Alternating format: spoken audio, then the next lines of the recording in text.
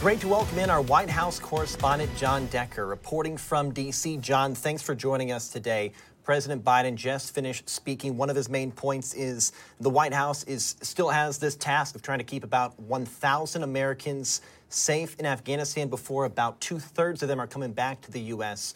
What's the plan right now? What are the next steps in terms of keeping those Americans safe in Afghanistan after the attack today? Well, from what we understand, the plan is to proceed as they've been proceeding for the past 2 weeks. And you've seen it play out right before your eyes. This mass evacuation of individuals. We've seen 20,000 individuals being evacuated from the Kabul airport over the past 3 days, 13,000 yesterday, about 5,000 today. So the number is certainly decreasing. But with what we saw happen today, with the death of these 12 Marines, 15 injuries to our soldiers as well, it makes their task that much more difficult because not only do they have to worry about the evacuation part of the process, but also the security around the perimeter of the airport. U.S. allies have voiced some concerns about how the U.S. has handled the evacuation process to this point. Now we add this situation. How does that factor into the equation?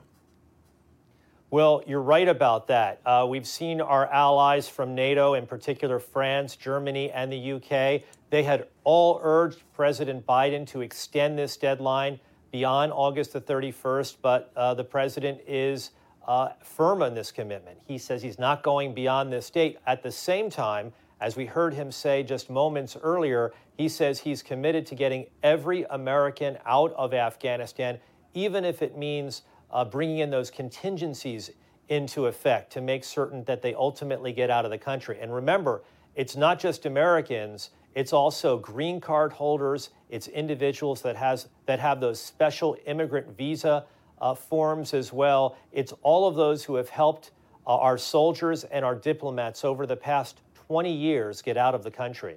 Yeah, we pulled the troops out on August 31st fully, but you mentioned those contingencies. What could those look like in terms of we have the troops pulled out, but the U.S. is still trying to get people out of Afghanistan? What could that process potentially even look like?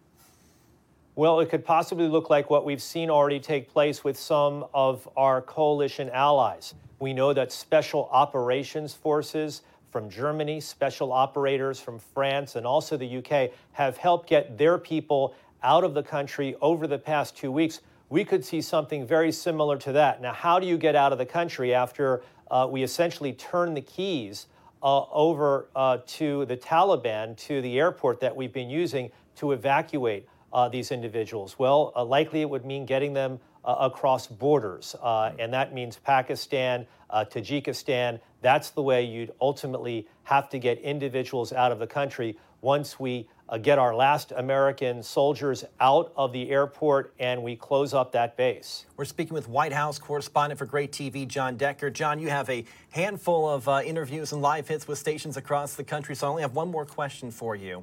What happens over the next couple of days? What can we expect first following the 12 service members killed today in Afghanistan?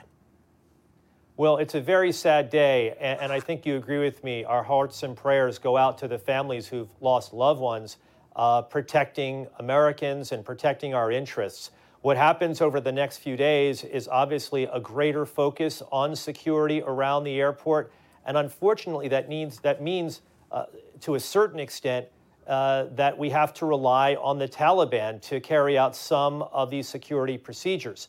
That's what we were relying on to a certain extent today, leading up to today's mass killing that took place by these two suicide bombers. But we're going to have to do a little bit better. Those soldiers who have done such a marvelous job over the past 2 weeks really need to be obviously very vigilant leading up to the 31st deadline.